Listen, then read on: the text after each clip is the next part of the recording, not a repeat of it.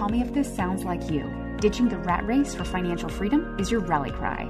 Shaking off the hustle and grind mentality for time freedom makes you want to do a little dance. Creating a life where your money makes more money for you, now that's your jam. Why figure all of this out? More time with loved ones and the ability to make a meaningful difference in your world.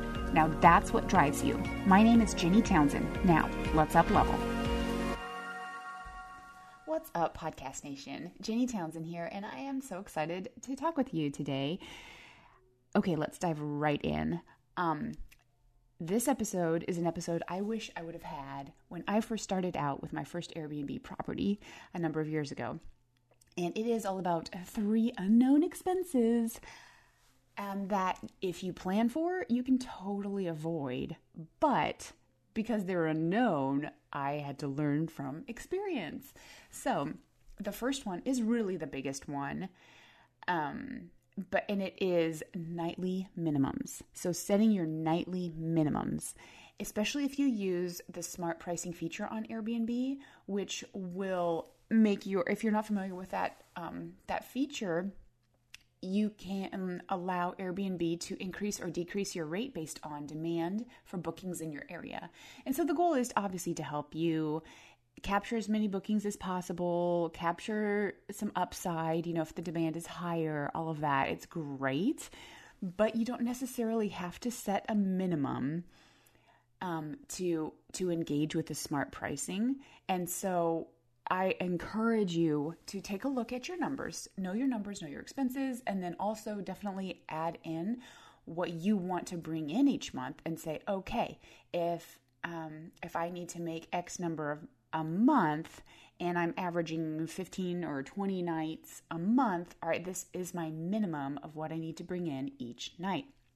Great.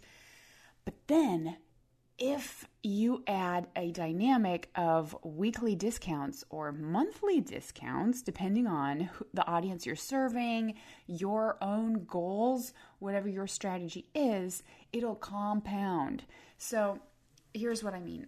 You can offer discounts as an incentive for people to stay longer, which there is some smart business behind it. Obviously, you don't have the turnover between guests as often. So if you're managing the property, you don't have to necessarily book the cleaning team or, all of that. You need to do that less. So there's even less work for the revenue that you bring in, especially when it's a monthly stay, obviously. And by the way, Airbnb considers 28 days to be a monthly that's their minimum. So if someone books any more than 29 or 28 days, they would get whatever your monthly discount is. So when we first started using the smart pricing feature, I didn't have a minimum stated. And so it went down. I mean, it wasn't super drastic, but when someone requested to stay or placed an order, as I like to call it, for a month, it was that lower price, and we had a 50% discount for a monthly stay. It was that lower price, and it was cut in half. So I don't have those numbers in front of me right now, but it was like, okay, let's say my goal was to get something like I believe it was $150 a night, and it had gone down a little less than $100, and then it was cut in half. So it was like $50 a night. And thankfully I didn't have instant booking on at the time. But I was like, wow, this is far too low. This doesn't even cover our expenses, let alone give us a profit. So what I did, here's what I did. I reached back out and I said, I'm sorry, there must have been an error, but this is far too low. We can't accept this. And then you're able to give a unique offer back to a guest that you're talking with or a potential guest you're talking with. I said, this is really the minimum of what we can do. And they accepted. And so we were able to stay positive. We were able to stay profitable, meet all our expenses, and still have some take home. But it was a huge eye-opening moment to see, instead of like $4,500, which would be our nightly rate, like the retail rate, it was less than two. So huge learning moment for me. But then I just went in. All I had to do though was like take a look at my numbers again and just make sure, okay, even with a monthly discount, we're still able to cover our expenses and bring in some profit at X amount. And so it was just as easy as that, just knowing your numbers and setting your minimums. And once you set your minimums, by the way, it's not something you necessarily need to go back and address over and over again. This is just making sure you, again, cover your expenses and ensure you have some profit built in. Okay. Now, there is another discount. It's not as deep, but some hosts offer a weekly discount. And by the way, none of these discounts are mandatory. Obviously, Airbnb's goal is to get bookings. So they encourage discounts to get more bookings. I mean, that's how they're paid. That's how they keep guests happy and coming back to the platform to book. And so it just needs to make sense for you as well. So weekly discounts aren't as deep as a monthly stay discount might be. And when you're going through and actually setting up your pricing, Airbnb will give you a suggested discount for your area. But just think of that as a guide. It's not a rule. And here's how I like to think about it. Okay. There are obviously 7 days in a week, right? And so each day is 14% of that week. I like to give a 5 to 10% discount for a week. So it encourages people to not book more time than they need. So I haven't actually had this happen, but I have heard from other hosts that their weekly discount was so deep and they were only going to stay for 4 nights, but saw that if they booked for a full week, their stay would be even less than if they had just paid for the 4 nights. So they booked a week. So that's taking 3 days off of their calendar, off of the host's calendar. And it's also taking revenue out of the host's pocket because it was less than just the 4 days. So I like to keep it give a discount. People feel really good about getting a good deal, but then don't also shoot yourself in the foot by taking more days away from your availability and taking revenue from your pocket. Simple as that, right? And then again, you can, once these settings are set, they're generally good. I mean, it can be one of those things that you look at once every 6 months and making sure you're still on target to hit your goals, but it is like a one-time thing to actually think about and set up. So, which I love it. It's beautiful, right? Okay, so those are the nightly minimums. Incredibly important, and they will ensure that you have your profit built in. Okay, so the second unknown expense is utilities. So as an Airbnb host, you cover all of the expenses for the property, right? It's not like a long-term rental where your guest or your tenant would be for a long-term rental. Your guest would pay for the rent, but then they cover utilities. No, you as a host cover everything. And so things like Wi-Fi and water and things like that, they're generally going to be pretty stable over time. But if you live in an area where there are either harsh winters or harsh summers, think about the climate control expenses in your area. So our first Airbnb, I'll go back to that example, was in California and had hot summers, very mild fall, spring, and winters, but hot summers. So we knew we needed to take a look at how much our utilities were going to be for the summer for air conditioning and make sure our summer rates covered that. But one thing that I did not think about, and thankfully we were able to cover it and still remain profitable, but that house had a hot tub. And I mean, okay, we had originally lived in this house before we turned it into an Airbnb. And when we lived there, I mean, we used the hot tub, but we didn't use it every night, right? So we didn't see these huge gross increases in our gas. Actually, that's how it was heated. The hot tub was heated. And so it It was a shock to see that our guests, which, I mean, in a large part, the backyard was what helped us consistently have that place booked out.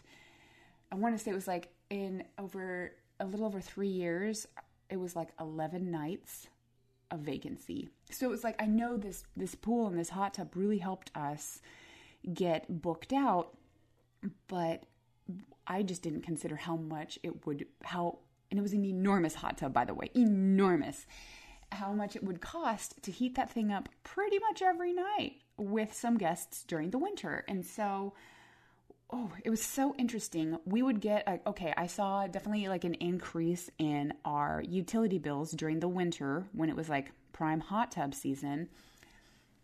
But the utility company in our area, they had this weird, honestly, it's kind of a racket, to be completely transparent with you, but they would bill us monthly, and then once a year they would go back and say, actually, you did use more than what we charged you for, and here's an additional bill. Like, I honestly don't know how that's legal, but it happened.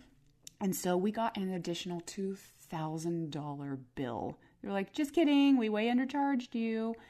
And it was all hot tub usage. And so I was floored, called and figured out they're just like, oh yeah, you owe this. And so thankfully we had set aside some funds for like if anything needed to be repaired or whatever. And like thankfully we were able to cover it with that without actually affecting our monthly take home. But it completely changed how we did pricing strategies for the winter because we had a hot tub.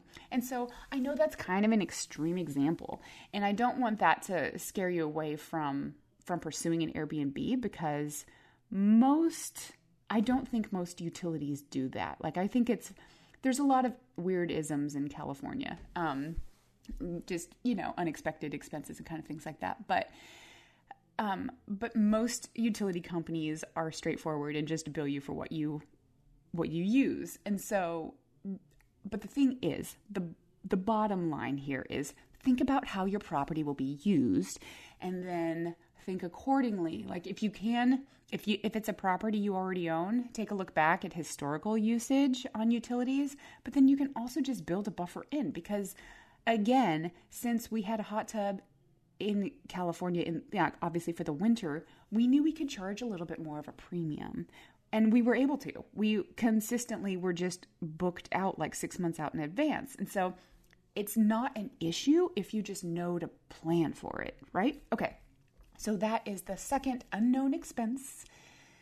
And then the third is local travel spikes. And so this, you may be like, wait a minute, that's not an expense. But when there are local travel spikes, and let me explain what that means. So, okay, think about local draws as we hopefully get back to normal in the next couple of months when the vaccine gets disseminated and, we're just all a little bit more out and gathering. So, okay, what could local draws be throughout your year? Like, it could be apple picking, it could be festivals, it could be a grand opening. So in our county, there is a Legoland scheduled to be open this summer. So I'm sure, all of the bookings in our general county area will probably see some uptick in visits, right? Or if you're in a college town, like think football season, people will want to come to your area for a football game. So those are all local draws, local travel spikes that in normal times people come, and it's very timely. So if you notice that weekends get booked up quickly on your property, on the place that you have on Airbnb, you can charge a premium for weekend nights just as an ongoing. But thinking about these local travel spikes, now you're just like, Jenny, why is this an expense? Well, Airbnb will allow you to edit pricing on specific dates, and I consider lost income to really be a hidden expense. It is still money that's being taken from your pocket. It just never actually reached your pocket. So thinking about, you can actually just Google it. If you're not familiar with the area, like, so if you are you're launching an Airbnb in an area that you don't live in, just Google events, festivals, grand openings, whatever, seasonal activities in your area. Just Google those and you'll get a really clear sense of when you can potentially increase your prices on your place. So you don't have to lose that potential revenue. And it honestly just takes a couple of minutes to think about, to Google, and to edit. All of these things are extremely simple to take care of, to plan for, to prevent once you know they're there, right? It's kind of like have you ever seen someone, or actually had this happen to you, like there's like a glass sliding door between you and an outside, and you didn't know it was closed and you just kind of run right into it. Think of these as someone just opened the door. You no longer have to run right into that glass wall that you didn't see. You can enjoy more of the upside with less of the headaches with your vacation rental or your short-term rental. I hope you found these really powerful hidden expenses. I hope you found it useful. And let me know what you think. Tag me in a post or DM me on Instagram. My handle is It's Jenny Townsend, and I look forward to hearing from you. So until next time, happy holidays and continue to be up and to the right.